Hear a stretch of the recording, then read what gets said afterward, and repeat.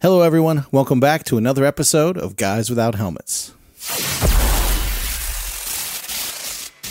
Week 4 is in the books. Week 4 was, I think, another great week of football. I'm not sure that we're starting to learn exactly who these teams are, but let's jump right in and talk about it. Your Lions, of course, went to Green Bay, win 34-20. This is the game I think we finally saw the young quarterback start to unravel a little bit. Well, I think we said it before in past weeks. He looks great against average defenses, but when he plays great defenses, he doesn't look that good. We saw him the week before this against the Saints. Didn't look great until the fourth quarter when he had that comeback win, 18-17. But Detroit had their number the entire game in Lambeau. David Montgomery was unstoppable. The Packers didn't have an answer for the run game. Jared Goff was just, I think the first play he had was a pick, and after that he was just perfect after that. So Jordan Love him or hate him, I don't know what to feel about him yet. It's too short in his career. It's really 50-50 right now. Yeah, and all the reliance was on him for this game with the running game and how it went. Aaron Jones only had 18 yards on 5 carries for A.J. Dillon as well for 11. Non-existent, no touchdowns there, other than Jordan Love, who had -2 yards and 1 touchdown. Just non-existent on the ground, and they really had to rely on Jordan Love, and we saw the outcome here with how the Lions ended up playing on offense as well. Just consistent, nothing crazy. David Montgomery was the crazy guy with 3 touchdowns, but beyond that, they were able to see Jordan Love by himself with no supporting cast for the most part. Yeah, one of the things, he's amongst the leaders in touchdowns. He has 8 touchdowns, which is great. But if you watch his play overall, I think Green Bay, they've got a ways to go. We've said it early on, young team. And this is a division rival, division game you need. But 34-20, Detroit was able to get the win. All right, moving down the road, the Rams went to the Colts. Again, surprising the play we're getting out of Anthony Richardson. No surprise to you guys. You called it. In fact, I think he was a top fantasy performer this week. But the Rams just keep bringing it, guys. We're going to talk a little bit more about that in buy or sell. Stay tuned. But the Rams win 29-23. Yeah, I think this game came down to coaching. Steichen is a rookie coach, as you know. Played very well considering they went to overtime in this game, but Sean McVay came out with the win. Anthony Richardson, I think he had 3 touchdowns, no interceptions, a rushing touchdown, 60 rushing yards. Looked very good, looked poised, looked safe, was hitting all of his receivers, really spreading the ball, and looked really good. I'd be very happy if I'm a Colts fan. Yeah, they looked great on offense considering, the stat line from the tight ends. Alec Ogletree had 50 yards and a touchdown, and there wasn't much beyond that for the receiving stat line, but they did put up points. They did come back, I think, 23-0 at one point, ended up 29-3, so great, or 29-23. Great comeback there for them, but they couldn't close it out with the Puka Nacua touchdown in overtime. We're gonna talk a little more about Puka going forward. Let's talk about the Vikings and Captain Kirk continuing to just do what he does. They didn't need him against the 0-4 Panthers as much as they have in the past, but he still had a great game. They win 21-13. Yeah, I think before this game, he was on pace for 6,000 yards, 0 wins, and 55 touchdowns. But he finally got his win. Bryce Young in this game played great. He just didn't have any touchdowns. He's playing like a rookie, but he's playing very safe, very smart. Hasn't made a mistake really much at all, outside of maybe an interception or 2 this year. But you can't complain. He's looking like the 3rd best rookie quarterback, but it's so early. He's playing great. I think the Vikings overall played good. It was a close game until the very end. Yeah, I agree. It's tough for rookies to get thrown in, and he doesn't have the team around him that he needs. Houston's doing a much better job surrounding that young quarterback, C.J. Stroud, with help. Let's move to a couple more scores before we stop. The Buccaneers take care of the Saints, 26-9. Derek Carr banged up, no surprise there. The Broncos get a win against the lowly Bears, 31-28. The Battle of the Bulge, 2 terrible teams, I think, going at it. Yeah, the Bears were up 28-0 in this game, and they didn't score a point and allowed 31 consecutive points from the Broncos. Crazy. I think the Broncos, I don't think they're awful. If you put it in perspective, we talked about it before. I think they're awful. I don't think they are. I think they've had 3 different head coaches, 3 different OCs in the past 3 years. Sean Payton took a year off to commentate. Russell Wilson looks great this year so far. He looks fine. He hasn't made mistakes. He's been playing very good. I just think that they're going to figure it out. They'll be a second half of the year team, in my opinion. The Bears, I think you should trade Justin Fields because he's not working for them. He had 4 touchdowns in this game, played great football until the very end where he threw a pick, but their team is awful. Yeah, and this feels kind of very Carson Wentz-ish, where the team is not playing very great, but the quarterback plays is kind of there. I know when Carson Wentz was last year in Indianapolis, he had close to 30 touchdowns, including his rushing, 7 interceptions. He had that for a few years, but he played pretty well. When it came up to the final few games, he did not play well. He did not close out those games, and so they essentially booted him out because of that. This feels very similar. I know they had a slow start. They have had some difficult matchups coming up here. So they definitely had to beat the Bears in this matchup to have their season go on. But I think the finger pointing will be pointed back to Russell Wilson if they do end the season not making the playoffs, obviously, and we'll see what happens there. But they are tied to him for the next coming years, so we'll see if they're bad enough to get Caleb Williams. I think that's the only way that they actually move off from Russell Wilson into next year. Yeah, and I'm in that probably small minority of people that think that Russ is wiped. I just think he's done. I mean, he's as good as he is. You're going to have moments of greatness for sure. But I think he's mostly wiped. All right, a couple more games to talk about. Pittsburgh loses 6-30. Tennessee, the young team. Houston Texans, come in, the young team, and take care. Of course, Pittsburgh loses their starting quarterback. San Francisco, the Machine, rolls 35-16 against Arizona. And a surprise, the gasp. The Jets showed up and decided to play football with Zach Wilson against Patrick Mahomes and the Kansas City Chiefs. The Chiefs narrowly win 23-20, but what's the real tale of this game? I think it's penalties all around. You can argue the last play of the game penalty. Well, last significant play. I know the Chiefs had the ball and ran out the clock and all that stuff. But the Chiefs had significantly more flags thrown on them. Their right tackle likes to take a step back a lot for some reason.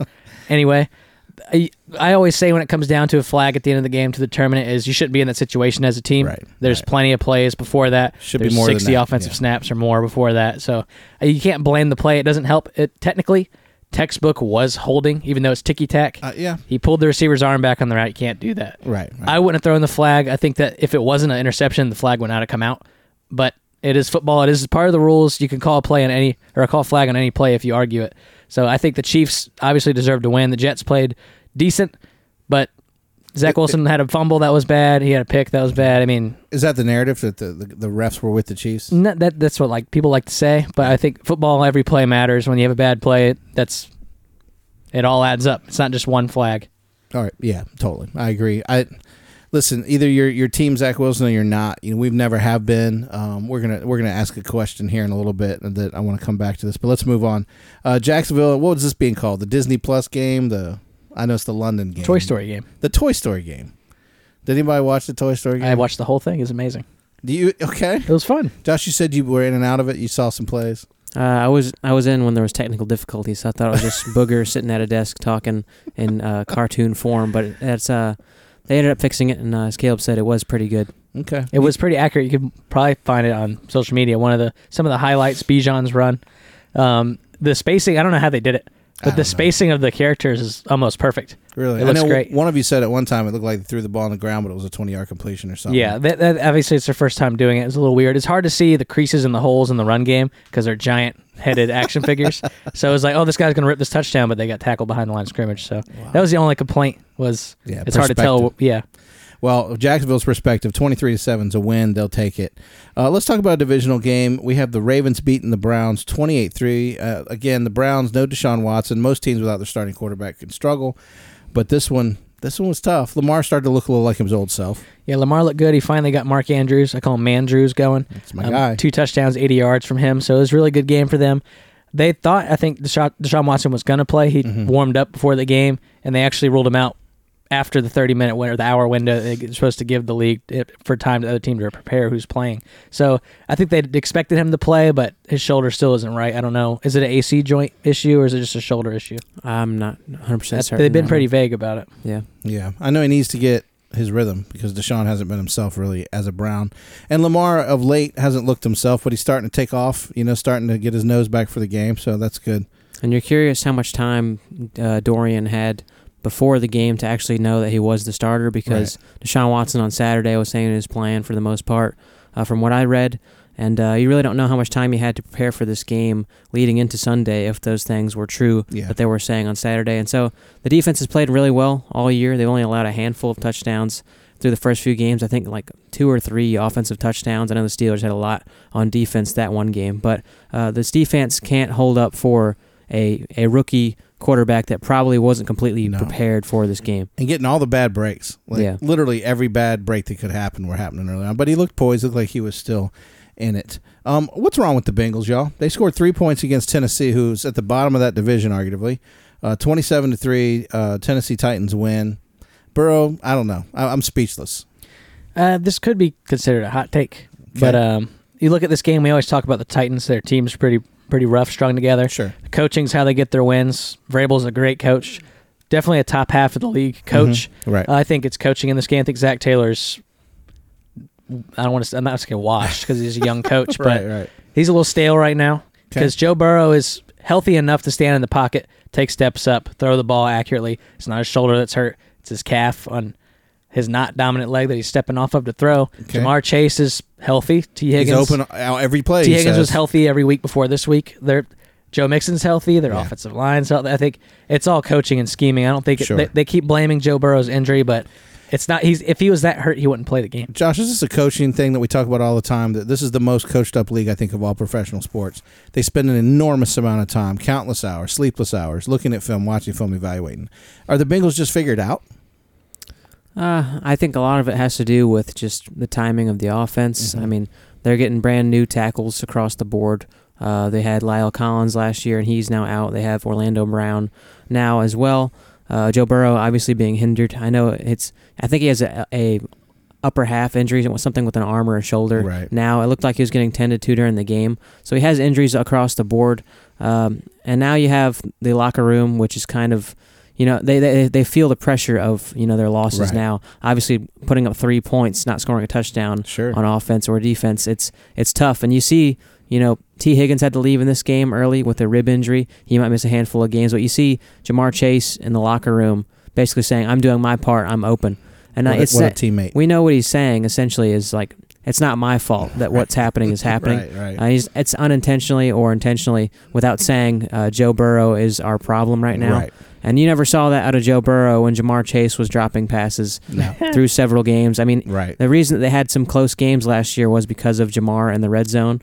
I know he gets heavily targeted, a lot of chances to drop the football, but you never see the finger pointing at Jamar, but you immediately see it now at Joe Burrow. So you're really curious how to see this locker room pans out for the rest of the season. If they do happen to lose another game, it could go completely off the rails. But that's how it always is. If you're the Yeah. quarterback, if your team's doing great, your quarterback's he's the reason why. If Right. they suck, he's the reason why. So Yeah, you see it with Russell Wilson and the Broncos right now. I literally just watched, and this is a clinic.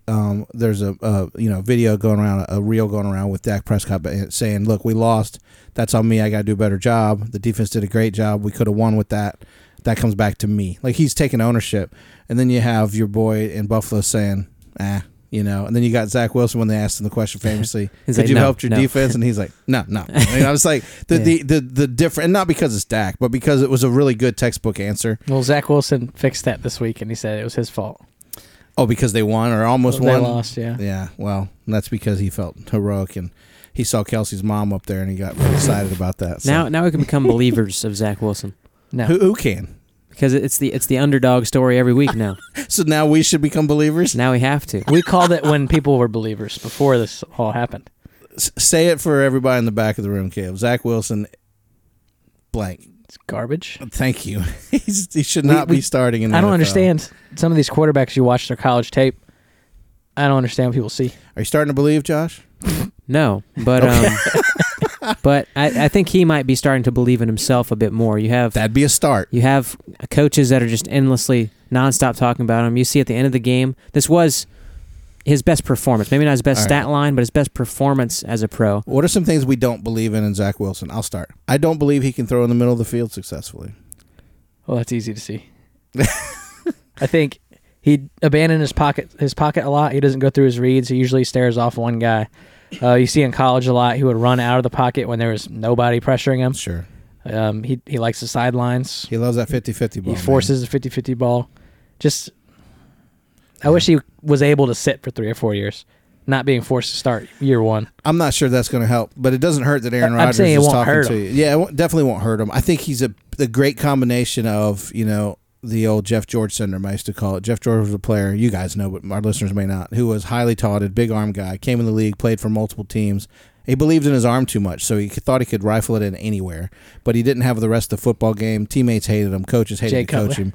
I think Zach Wilson has that. Like, he's come on, he comes from means. He hasn't had to work for anything a day in his life, and he's not going to learn your playbook and learn how two to read girls a to prom, defense. man. Yeah, I mean, all right, let's talk about teams that matter. Tua dropped 20 against the Bills 48. Guys, no surprise. Before Bills fan and Dolphin fans start hitting us up crying or celebrating, technically, tell me if I'm wrong, lately the Bills have just been the Dolphins' daddy. Like, they've beaten them a lot recently. And this is a divisional game. Like, this is not necessarily a tale of who they are. What really matters is when they face off in the playoffs, if that happens. Yeah, I think this happens every year. They usually split. I think they split last year in the famous picture of Josh Allen laid his head on Tua's shoulder to listen to him, but it looked like he was crying. But people make a meme out of it. But I think divisional games is always a coin toss.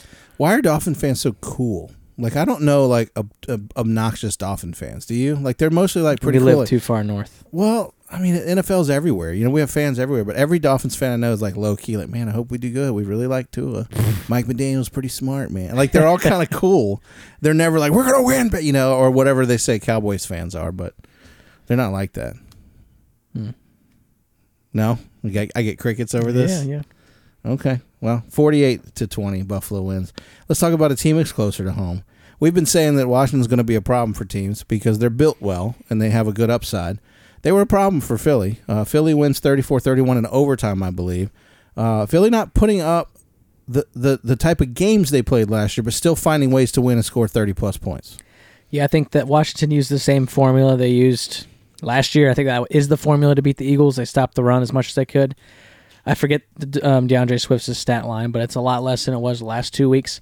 Then, fortunately, Washington is 31-34 is really close. The only problem is they had Emmanuel Forbes, rookie corner, covering A.J. Brown. That's a mismatch any day. Antonio Brown probably has 80 pounds on him, so it wasn't really fair. Antonio Brown had over 100-plus yards, 2 touchdowns. So that was really the saving grace for the Eagles was their number one receiver finally playing out this year. And usually, with Washington, you're going to see them on the bottom end, like, Sam Howell is the most sacked quarterback through 4 weeks with 24 sacks. And, he has lost the most yards sacked because he's been sacked more than anyone else. On top of that, he's thrown 5 picks, but okay. But we usually don't see Washington quarterbacks on the higher end of any of those things. But I would argue that this kid is out there balling and learning and getting better every week and making better and better reads. And, again, we just don't see that type of productivity out of a Washington quarterback. So I'm hopeful that he is going to get the experience that he needs. We've said all along, Washington's going to be a problem. We didn't say they'd win anything, or they're just going to be a problem. And they've been in a couple games so far that's close. Another divisional game, Chargers and Raiders. Chargers 24-17. Have some injuries on that Charger team, but they're still rolling on offense. Yeah, as you know, Eckler's been out for 3 weeks now. He only played week 1.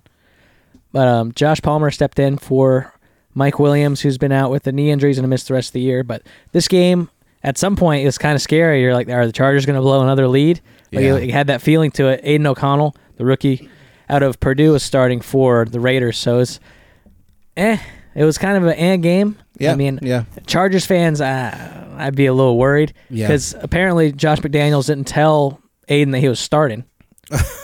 Because they said Brian Hoyer was going to start. And Aiden said he didn't know he was starting until the morning of. He did pretty good for the first time. Fairly good. He had a lot of turnovers. I think he had a fumble. That was a rough fumble, but he played pretty decent for not knowing he was going to play 24 hours before the game. So Yeah, I think fumbles and not sensing the pressure completely well in your rookie start is kind of expected. You see a lot of younger quarterbacks do have fumbling issues. We'll talk about that in a little bit. But Aiden O'Connell getting thrown into the game. Khalil Mack was terrorizing this man. 6 sacks in this game for Khalil Mack. If you happen to play an IDP, congratulations. You probably won your week with Khalil Mack alone. It's just, I don't know. I think if Aiden O'Connell wasn't playing in this game, if it was Jimmy G getting the ball out very quickly, it would have been different. It would have been sketchy for the Chargers. They did have, once again, another terrible offensive setup in the end of the game that could have easily lost them the game. Brandon Staley striking again with his risky on their side of the field plays. 4th and 3 or whatever. Yeah, it's on their side of the field. It's silly. We understand you take the risk and it works out. It looks really good for you, but obviously when you do it multiple times and it fails every single time, it kind of gets old and it kind of just need to punt the ball. So I think the Chargers snuck by with this. They do have an injury to Justin Herbert on his opposite throwing hand, his left hand. Something with his nail that's jacked up as well as his middle finger. So more on that later, but obviously he's throwing with his right hand. Maybe have some fumbles going forward with the snapping and everything like that. But they look good. They just need to bounce back off this bye and really play how they can play and not hold themselves back. Yeah. It's 2 games I don't want to spend a lot of time on. Dallas goes to New England, rolls 38-3. And the Seahawks last night beat the Giants pretty handily, 24-3. 3 seems to be the magic number for sucking. Yeah, Daniel Jones was sacked 11 times last night. I want to talk a little bit more about Dayball Jones here in a little bit, but and I think there's a lot of things to do. They got Darren Waller. He's not a blocker. He's more of a receiver. They play him in the slot as a receiver a lot. Dan Bellinger left the game.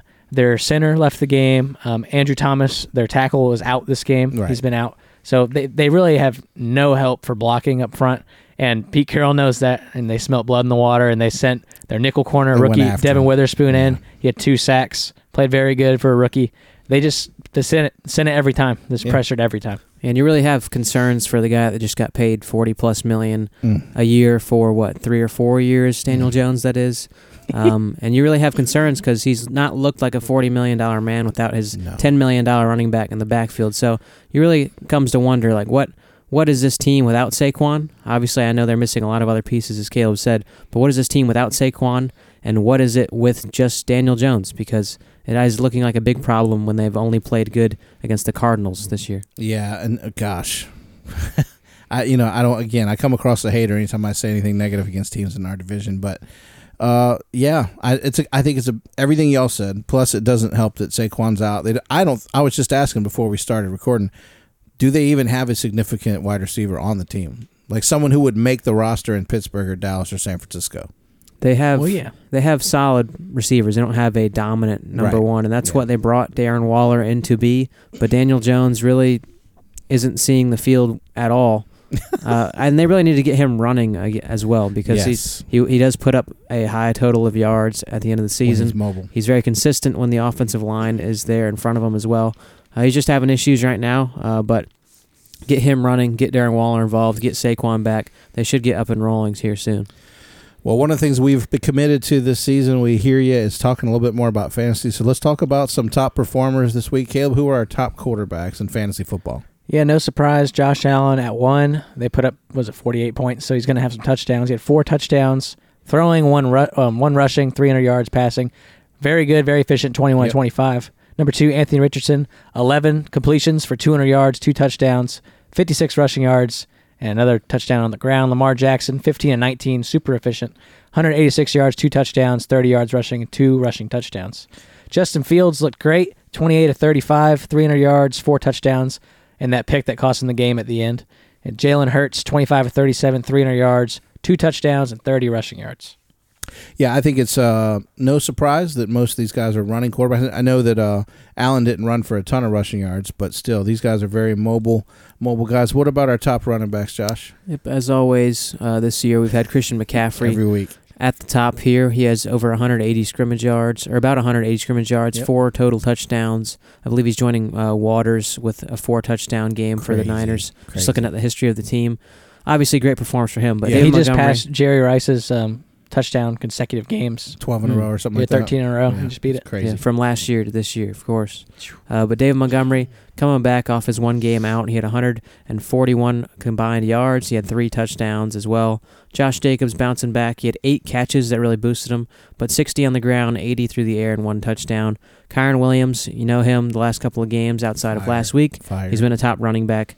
He has 127 yards through total and then 2 touchdowns. And then Devon Achane, 120 yards and 2 touchdowns once again. Yeah, and this core right here seems to be, we're saying Williams and Achane or however you want to say it. We're saying these names a lot this year, which is interesting. Let's talk about tight ends. Cole Kmet, he was our top performer with 2 touchdowns, 85 yards. He actually ran the ball. Would you call him Mandrews? Is that his nickname? Yeah. Mark Andrews, 2 touchdowns, 80 yards, 5 receptions. Johnny Smith with 95 yards, no touchdown, but 6 receptions. My boy in Dallas, Jake Ferguson, 7 receiving yards for 77 yards. And Drew Ogletree, 3 receptions, 48, 1 touchdown. That'll put you on the map. We have wide receivers left to go. Somebody give me the top performers. A.J. Brown against a rookie corner, Emmanuel Forbes, had 175 yards and 9 catches for 2 touchdowns. That's quarterback numbers. Stephon Diggs, 6 catches, 120 yards, 3 touchdowns. It really wasn't fair there either. No. Nico Collins, 168 yards, 2 touchdowns. It's a name we don't hear a lot about. My boy out of Michigan, 5-star recruit. Puka Nacua has been here all year now. I think he is leading the league in receptions currently. He has 163 yards and a touchdown in this game, his first touchdown of the year. And DJ Moore, lastly, at 5, 131 yards and a touchdown. Yeah, unbelievable, some of the new faces that we're seeing on this one for sure. All right, well, we're not going to spend a lot of time here, but the Ravens are atop the North at 3-1. The entire, I don't know if I've ever seen this. Of course, it's early, but the AFC South is locked at 2-2. That puts the Colts currently on top. Tied at 3-1, the Buffalo Bills are on top of the AFC East, and the Chiefs at 3-1 are currently winning the AFC West. Over in the NFC, the Lions are 3-1, leading the North. Buccaneers, the Baker Mayfield-led Buccaneers, are leading the South with the Bucs being 3-1. Just like last year, NFC East, Philadelphia Eagles are undefeated at 4-0. And the 49ers are 4-0. This sounds like a repeat from last year as I'm thinking about it. The top two teams in the East and the West have been and still are the Eagles and the 49ers. So no surprise there as we're going to take a look inside the stats. We like to take a look at our leaders, and as Josh will normally give us some details that we may have missed from all the numbers that are piling up. After 4 weeks, Josh, what do you have for us inside the stats? We have the quarterback leaders. We have Tua still at the top here with 1,306 yards. Matthew Stafford with 1,229. Kirk Cousins with 1,214. C.J. Stroud with 1,212. And Justin Herbert with 1,106. Your rushing leaders, the guy that's always been at the top this year, Christian McCaffrey with 459. DeAndre Swift with 364. James Conner with 318. Bijan Robinson with 318. And then Tony Pollard with 311. Your receiving leaders are the exact same guys from last week. Justin Jefferson, 543. Puka Nacua with 500. Tyreek Hill with 470. Keenan Allen with 434. Nico Collins close behind with 428. And defensive stats here, we have the tackle leaders, all the same guys. Zaire Franklin, 57. TJ Edwards, 51. Bobby Wagner, 50. Quay Walker, 47. Foye Oluokun with 46. Now we have the sack leaders. Khalil Mack had 6 last game. He leads the NFL with 6 right now. TJ Watt and Josh Allen also join with 6. Myles Garrett with 5.5. And Danielle Hunter with 5. Your interceptions leaders is still Jordan Whitehead from Week 1. He had 3 Week 1. He has 3 right now. He leads the NFL with Jesse Bates and Deron Bland. Kareem Jackson has 2. Micah Hyde has 2 as well, joining them in the top 5. Now we look at the Monday Night Football game. We look at the Seattle Seahawks and the New York Giants. We knew going into this game Daniel Jones is 1-12 in his primetime starts. Never won a Monday Night Football game in his career. He's now 1-13 now, so we'll see if he can bounce back. And hopefully we'll see if he can make that a positive record at some point in his career if he gets the opportunity. But looking at the most fumbles in the NFL over the last few years, we look at Daniel Jones, the guy we just talked about. He had 44 fumbles in 57 games.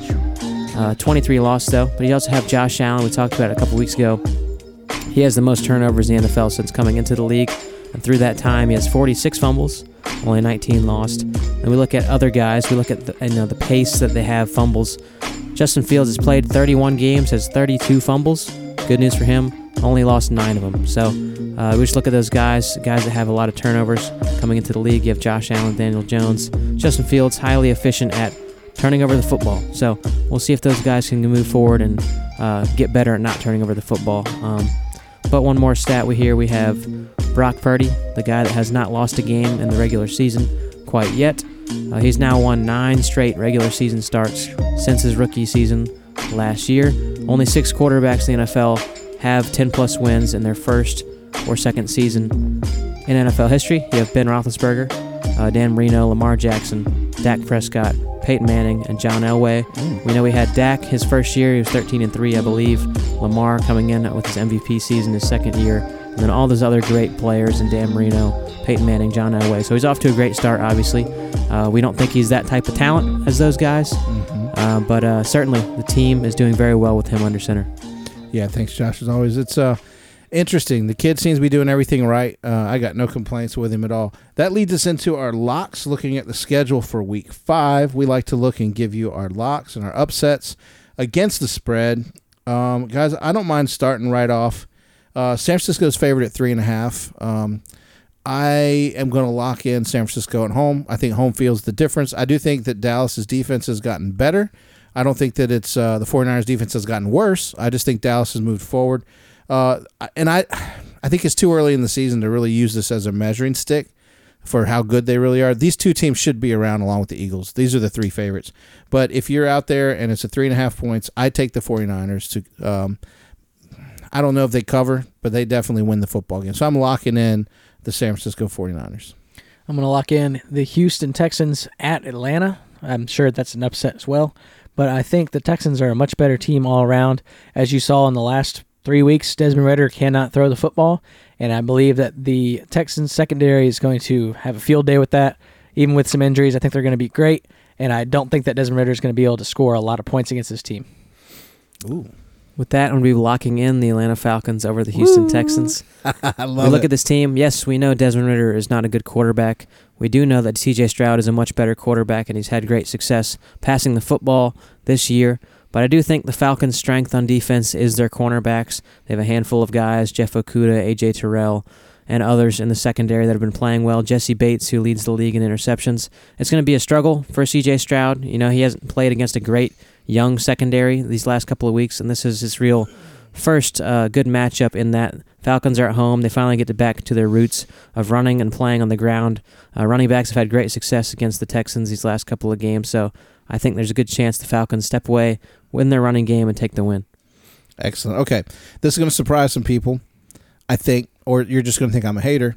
I think there's a game that when it comes down to having a shootout, the team that I really think has been throwing the ball super well and running the ball balanced, that's going to surprise a 4-0 team is the Rams. They're at home. I think the Rams upset the Philadelphia Eagles. That is my upset. That's not terrible. I think it's good. Yeah. I think my upset's going to be the Vikings over the Chiefs, though. As you watch this year, the Chiefs have been playing really slow. They don't have a number one target. Right. They have Kelsey, obviously. They don't have a running back, really. I know Pacheco has been great the past 2 weeks, but they kind of have that committee going still. And it's not primetime, Kirk. It's not primetime, Kirk. It's in Minnesota. Yep. The Chiefs barely beat the Jets. They lost to the Lions, and they blew out whoever they played week 2. But the Vikings are due for it. Kirk Cousins has been playing perfect outside of maybe a pick last week. Yeah, I forget the stat line. He's been fantastic. But they've been putting up points, and we just watched the Jets almost pull it off. So I think the Vikings can do it at home. Okay. I'm going to be picking the Raiders over the Packers for my upset. I know the Packers have been good on offense. I know they've had to catch up quite a bit in the last few games. I just like the Raiders. I like their consistency on offense. While it may not be good, I know that it's going to be consistent with Jimmy Garoppolo and Devontae Adams' revenge game. At home, I just think there's a good chance that they have a more explosive offense in this game. I think the pressure is going to get to Jordan Love with Max Crosby. He had 2 sacks last game. 2 X's. Yep, 2 sacks last game, and we'll see. I think that's going to be heavy pressure against the man, and I hope Jordan Love can do well, but I'm picking the Raiders. The time possession for the Packers has been abysmal on offense as well. They're bottom 3. Wow. Yeah, and you just watched David Montgomery rip him apart for 3 touchdowns on the ground. I think Josh Jacobs will have a field day against his team over 100 yards. I think that'll be the deciding factor, really, is Max with 2 X's and Josh Jacobs, as Josh said. Yeah, and you look at their offense. Yes, the Packers do have a better offense. They do get 10 more points on offense, or 10 more points per game as of now, but the Raiders actually have more passing yards per game. And as we see, they had a bad start to their season in the running game. Josh Jacobs, I believe, will have a better game than the other two. Aaron Jones, I don't know if he's completely healthy quite yet, but A.J. Dillon hasn't looked well in his start. So we'll see. I think there's a good chance that this could be much closer than people probably want, and that the Raiders can come away with the win. Now, for those of you that keep score at home, there are bye weeks starting this week. Cleveland, Chargers, Seattle, Tampa Bay. They all have a bye week. Okay, we're into buy or sell. We're moving right through the podcast this week, guys. This is a real simple segment. I'm going to make a statement, and we're going to see if the guys are simply buying or selling. First statement. The Daboll Jones tension will cause the Giants to make a change at quarterback sooner than later. Buying or selling? Oh, I'm going to sell. Because if you look at it, a lot of it is the pressure problem. Mm-hmm. I think that they'll do some things, sign some people, sign somebody. See how they were talking to each other in the game? It wasn't a friendly conversation. I understand, but it's frustration. You're at home. You're getting smacked. Yeah. By a backup quarterback. Nobody's happy. Yeah. I think, obviously, they paid him all this money. They believe in him.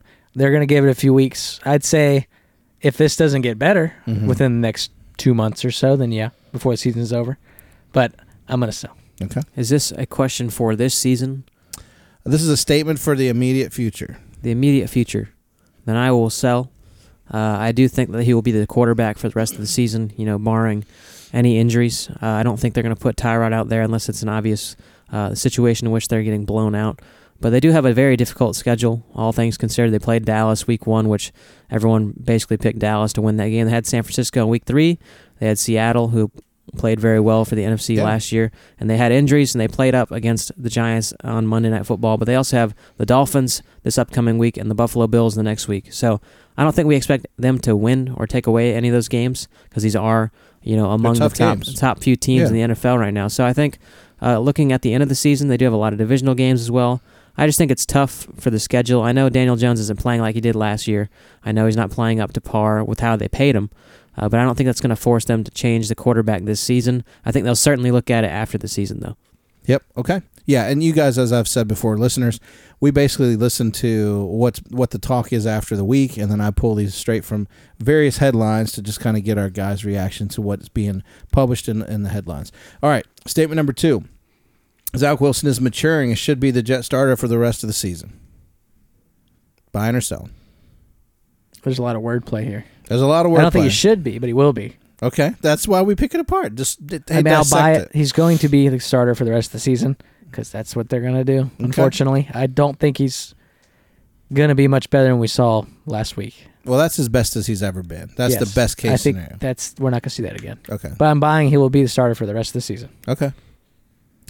I am buying. I do think he is maturing and getting slightly better. I do think he is looking at himself and understanding that, I can do better. As we saw last year, he didn't right. He didn't blame himself for anything.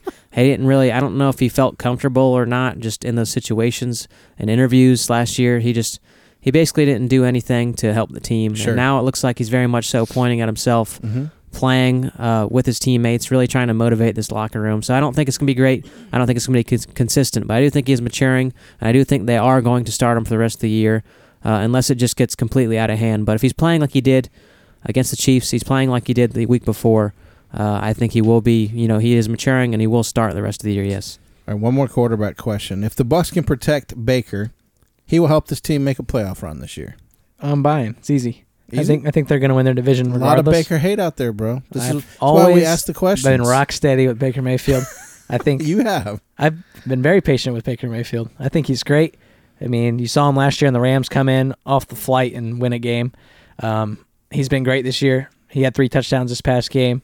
As long as he's healthy, which is a dumb statement to say because obviously if he's not healthy, he's not going to play. But right. I think he's going to be great. I think they will win their division, and yes, he will help them make a playoff run. I think the bigger question is, can the Bucs protect him? Because that's a bit of an issue. He's been running around crazy. But that's Baker Mayfield. That's Baker. I'm going to buy. I believe that this is a good team. I think they have a lot of good veterans on defense. I think they obviously have great veterans in the receiving game with Mike Evans and Chris Godwin. Their offensive line has been better than last year. And Baker Mayfield is more mobile than Tom Brady. If there's one thing he's better at than Tom Brady, he is more mobile. He can move. He is younger. He has that benefit for sure. But I do think they are doing a great job protecting him. He hasn't been sacked a ton this year. I know he is moving around, and that you'd kind of tip that in the direction of his ability, as you see him running around a lot but not sacked often. So the offensive line's played well. He's played well. I think they're doing a good job, and I think they can take this division because it is one of the easier divisions this year with the younger quarterbacks playing. So I think you can definitely guide them to the playoffs. We saw it last year, the Seattle Seahawks. They brought in a quarterback, Geno Smith. People didn't want their weapons on offense. Baker Mayfield's playing very similarly to that. So I think he can definitely do what Geno did for the Seahawks last year. And you have Baker stiff-arming corners, telling them to get their weight up. I love it. It's great. He's not top 10 in passing yards, but he's not far off the list. But he is, I believe, 6th in the league in passing with 7 touchdowns. That's pretty good this after 4 weeks. He also is 69.6% accurate, which is that good for him? Is that high for him? Yeah, I think so, yes. So he's definitely up there in some good. He also has 101 passer rating, which I don't know that I've ever heard him have an over 100 passer rating in a season. Yeah, and we'll see. Mike Evans has had a hamstring injury the whole season, but it did flare up in this Saints game. I think that's the only injury Mike Evans really ever had in his career, is just one hamstring for every single year. Just he misses a game and whatnot, but he's played through it every single time. We'll see. He's been his favorite target. And their offense has been much better with Mike Evans on the field. So we'll see if they can consistently play well on offense without him if he happens to miss any time. Yeah, I agree. We love Baker. He's doing his job. All right, let's shift into the wide receiver position. I think a phenom this year, if you're looking at the headlines, it was said by several sources today that Puka Nacua is on pace for a 2,000-yard season. So the statement that I have for you is, with a healthy Matthew Stafford, he'll get that 2,000 yards. You buying or selling? I am going to sell. Okay. I think there's a few reasons, but number one is Cooper Kupp comes back in a week or two. Okay. That's going to eat away at least 10 targets a game off of him and Tutu combined. Okay. So cut his targets in half potentially. Now you know Matty stats. He will wear a guy out. If you're hot, you're hot. You watched him play in Detroit. I think, and when you look at Matthew Stafford, it's whoever's that guy. I don't think it matters who that guy is. Right. Whoever's in that position. Yeah. And it's usually Cooper Kupp. I think if Cooper comes back and he's Cooper Kupp, no one's getting targeted but Cooper Kupp like this. Okay. I think he's great. He's been playing very good. He's filled some big shoes. He's a rookie, obviously. But you look at the secondaries he's played, Seattle, suspect. San Francisco, I know their defense is great, but they've been getting ripped apart. They just got ripped apart by Michael Wilson for 70 yards and 2 touchdowns this past week, a rookie. Yep. Cincinnati's been awful. Indianapolis, it was a shootout. We saw it went to overtime. So I don't really know how to gauge it yet. He does play Philly, which has been 50-50, but he gets Arizona, Pittsburgh, Dallas, Green Bay, which have all been relatively locked down to receivers. So I'd say give it a few more weeks, but with Cooper Kupp coming back, I'm going to have to sell. Okay. Yeah, I don't. This is this is something, but call me crazy. I'm gonna say no because A, no one's ever done that before, and B, Puka Nacua, he's breaking records right now. Maybe he will be the guy to get 2,000 yards, but I don't think that he's gonna get there. Like Caleb said, with Cooper Kupp coming back, and I think people haven't had time to get better and prepare for Puka as much as the other veterans. I'm not saying that I'm not saying he's bad. I'm saying he has the benefit of that, and he's able to perform with this ginormous target share that he has right now. Sure. He's taking all the attention on offense, and certainly when Cooper Kupp comes back, that'll go away. Not completely, but he'll be the number 2 target or right up there with Cooper Kupp returning. So I think 2,000 yards is definitely not happening in my mind. But I think he can definitely, with the start that he has now, can be a 1,000-yard receiver, no doubt. Sure, and let's not forget, it's great that he's on track, but like we've said about people's careers, he's on track to be a Hall of Fame career. It takes a long time, and yeah, if anybody can, Matty Stats can, and we know Cooper Kupp because he had a season in 21 where he was 53 yards short of 2,000. Yeah. He needed the postseason to get him over 2,000. Technically, he had a 2,000-yard season with the postseason in 21. So we know this team coach, quarterback, is capable of it. But I'm with you guys. Hey, Puka, we call him Pikachu around here. He's doing great. He just pops up, Pika, and he's scoring touchdown now. But I don't, good luck to the guy. I just think, for everything y'all said, I'm selling. Okay, last one. Unless he produces more wins, the Patriots will soon move away from Mac Jones. I will buy. I think that Mac's good. I think he was a system guy in college. He has a great arm. He's smart. Everything you want. Heisman candidate. Great player. I think he's a good quarterback. I think he should have went to the 49ers. But yeah. I think because he's Brock Purdy plus, in my opinion. Yeah, but for this system, he's not Tom Brady, and that's what this is. Tom Brady's system still. It's Bill Belichick. I've never seen Bill as mad as he has been the last 3 weeks. Sure. Getting mad, throwing his hat down, throwing his headset, breaking tablets. Stuff that Bill Belichick never does. Stuff that Tom Brady does. He benched him because they were getting blown out by Dallas this week. Bailey Zappi came in. We saw Bailey Zappi come in and fill in last year when Mac had the ankle injury, and he played just as good, if not better, in the 3 games he started. So I think they're not tied to Mac Jones. I think they like him because of the draft capital where they got him. But I think if he starts screwing up like this, having 3 turnovers in one game, and you know how Bill Belichick feels about fumbles. Usually, if you're not the quarterback and you fumble, you're getting benched for the rest of the game. So I think that they'd have no problem moving on if he continues this. Yeah, I agree. I think that they're going to be bad enough where they could consider going for another quarterback, maybe someone that isn't as much as a immobile guy. I think they might move forward. You saw they had Cunningham this offseason. They tried to make a move for additional backups like Matt Corral. Maybe they go for someone else next year, but I think they will be moving on from Mac Jones at some point. I know they don't have a number 1 wide receiver, but no one is playing up to that, and they have no efficiency in the run game either. Ramondre Stevenson's averaging 2.7 on the ground right now. Shoo. They've lost their identity. Obviously, Tom Brady's not here. I know everyone knows that, but the offense has quite literally not even been close other than that one first year for Mac Jones. They just haven't looked good for 2 years, and I think there's no more excuses for that. There's no more excuse to lean back on for Matt Patricia and this other crew of guys running this offense. They do have an offensive coordinator now. They're getting the tight ends more involved. And now you have to point at Mac Jones, and I think that they finally are. Bill Belichick just had his worst loss in terms of point differential in his career with the Patriots. So I think things are getting up there for him. As you said, he was very angry in this game, and I think that's very much so going to lean on to Mac Jones going forward, as it really hasn't the last year or so.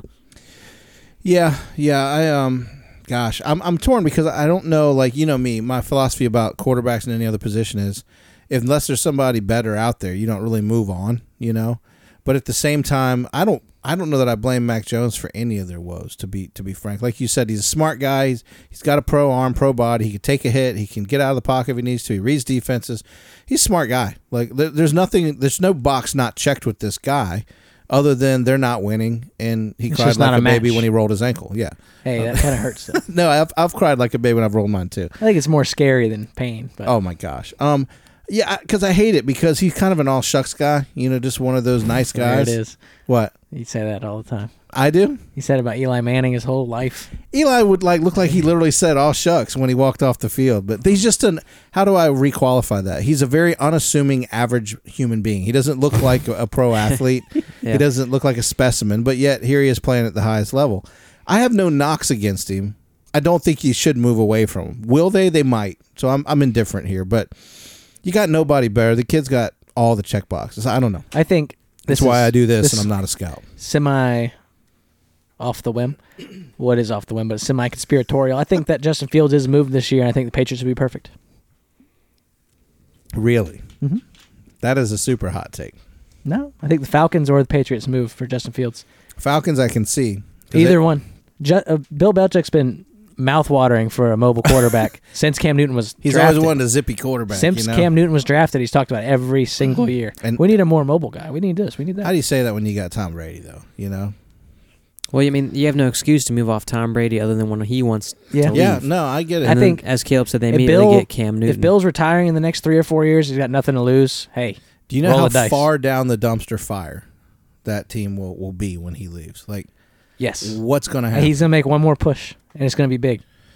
That's just my opinion. As long as they don't just bring Josh McDaniels into the Patriots, it's all right with me. That dude should be coaching the Canadian League. He's that awful. Dude. When they expose the fraud that he is in if you thought Vegas, that Brady without Belichick would be bad, and you thought Belichick is bad without Brady, look at Josh McDaniels without both of them. Yeah, I have to agree. All right, I scratch my head. Enough of that. Let's get some clarity here. Josh McDaniels with an S, right? With an S, sure. Nasty crap. Not a good coach. Let's just call it like it is. I don't know how he's got a job. Mike McDaniel, Miami. No S. Brilliant. Yes. Because I was just listening to Shanahan saying that like him and why am I dropping names? Coach and with the Rams, Sean McVay. Him and McVay and other coaches are stealing plays from Mike. Like he was joking about it. Like we were taking plays from this guy. Like he's just a great mind. So, the tale of two cities, I guess. All right, let's move to a segment called Educated Guess. This is where we give you some fantasy waiver wire players that are not necessarily on the tip of your tongue, but guys that maybe, just maybe, you can guess might have a good week for Week 5. What do you got for us, Caleb? This one kind of has an asterisk on it. It's a Terrace Marshall from Carolina. He had 10 targets this week, 9 catches, which is great for PPR. The asterisk is if Jonathan Mingo is out, and also if you're in PPR formats. He gets a lot of targets, especially when Mingo's out. He had 10 targets, 56 yards. Great for that format. Second is Darnell Mooney, and I know you're scratching your head. The Bears have been awful, but he started 2 games this year, both games over 50 yards, and he scored in his first game of the year, and he missed some time with an injury. But Darnell Mooney, if you're desperate for a flex play, especially with these bye weeks rolling in now, it's going to be a little skimpy. You could throw him in your flex, maybe say a prayer before, but he's better than most options on the waiver wire. And last, number 3, he's been kind of a secret, but if you watch college football, you know. A secret, huh? Yeah, he's on the Ravens. Josh knows what I'm talking about already. He's a rookie. He's on the IR. He's coming off this week or next week. His name's Keaton Mitchell. Okay. He's a rookie from East Carolina University. He was undrafted. In East Carolina, he averaged 6.5 yards a carry, 3,000 yards in 3 years as a starter, 25 touchdowns. He's 5'8", 188. He's very fast, very quick, great running back. As you know, and everyone knows who watches football the past 3 years, the Ravens running back room has been a revolving door of injuries and free agents. I think he could be the guy that steps up. As this recording, he's 1% owned in Yahoo. I think he could be the guy that could potentially, if he gets the job, win the league for you. He's that guy. I think he can handle volume. He's great. So Keaton Mitchell, if he's on your wire, I'm sure he is if you're in less than a 12-man format. He's going to be on your wire. Pick him up, slide him in your IR spot, wait for him to get healthy. He's going to take the job from Melvin Gordon. He's going to take the job from Gus Edwards. Okay. I think he's going to be great. All right. Thanks as always, Caleb. Last segment, let's talk about week 5 and people that we need to start or sit. As I'm looking down my list, tell me, guys, because I'm going to start calling him Mandrews, Mark Andrews guy. I try to get him in all my leagues. Do I start him against Pittsburgh? Is he a safe bet? Well, if you want to cry, tight ends have been terrible this year. True. And obviously he's included in that other than last week. So is Freiermuth. He's been killing me. Yeah, Freiermuth is also not playing in this game. I think he's out for the next few games. But Mark Andrews and the tight ends, Jonnu Smith, I said make you cry. He has the best game for a tight end this season with 95 receiving yards. Mm-hmm. I know Travis Kelce hasn't played, but hopefully Mark Andrews can break that and be the number one this year. Not this year, but break the 95 yards and actually play like the number one tight end in the league. So there's some guys that come to mind as you look at the matchups before we wrap up that we should be starting or sitting. Is it a good idea to start a guy like Dak Prescott against the 49ers because it may be a shootout, or is it a bad idea? Because this is what kills me about like this matchup in this modern era, because we saw it in the 90s big time, 49ers Cowboys, but they both have amazing defenses, but yet they both scored a lot of points on each other. So do you start a Dak Prescott in a game like this, or do you sit him? I think it's kind of what you said. I think a lot of the points are going to be scored from the defense. Mm-hmm. Okay. You got Brock Purdy. He's been playing perfect for the last 13, 14 games, whatever the stat was. I think he might be dropped back down to earth in this game. Really? I think that, there'll be a lot of pressure in this game. Let me say for the record, you are the cautiously apprehensive Cowboys fan. You're the one that if no one... I never said Dallas going to win. I hear that, but I'm hearing you say we're going to rattle, Dallas being we. Brock Purdy a little bit. I've never heard you really have that. Well, I don't speak French, so I don't use the word we. But, the 49ers, I think it'll be a close game. Brock Purdy will make some mistakes this game, finally. I think he has a turnover or two. Dallas' defense, Deron Bland, I believe it's at 8 picks in 12 games.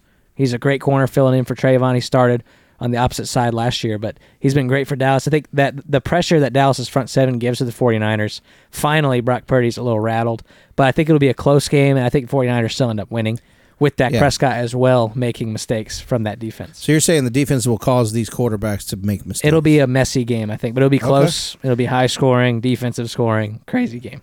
Crazy. We saw, obviously, they played against the Niners last year in the playoffs. Sure. Dak Prescott had 200 yards, 1 touchdown, 2 interceptions. We do know that he had injuries on offense. He also had a broken leg, Tony Pollard, so the running game wasn't really existent. You saw the silly play at the end of the game where Zeke was playing center with no other existing offensive lineman. Silly offense and injuries on the ball, or on the offensive side of the ball for the Cowboys. And he didn't play exceptionally well, but he did put up okay amount of yards, and he did have a decent first half. But with Tony Pollard out, the offense wasn't exactly the same for them, and I think that changes this year. I think you will see an explosive offense for them against the Niners. I think they will be able to keep up this time this year under Mike McCarthy and Schottenheimer's offense. What do you think for Dameon Pierce? I mean, he's been playing great. I think he's hit or miss sometimes. This Falcons is a great matchup for him. It's a great way to continue the streak he's had. I wouldn't shy away from starting Dameon Pierce this week, but someone I would start is Michael Wilson for Arizona. You've seen every week his snap count go up 10%. He had more and more targets every week. He looks like to be their X receiver. He's a rookie. He's been playing amazing, and the Bengals have been playing very sorry, as you saw. These Tennessee Titans kick up on them last week. So Michael Wilson, rookie receiver out of the Cardinals, I think he's going to be amazing. Last week I told you to start Chris Olave. Mm-hmm. He had 4 yards. So quarterback went. Understandably, like AC joint sprain for Derek Carr. You're not supposed to be able to throw a football, so I don't know what they gave the man for him to be able to do that, but it wasn't pretty. I do think this week, though, it will be much better. I think you look at the defensive side of the ball for the Saints. We talked about Mac Jones and not having great receiving core and not having consistency through the air.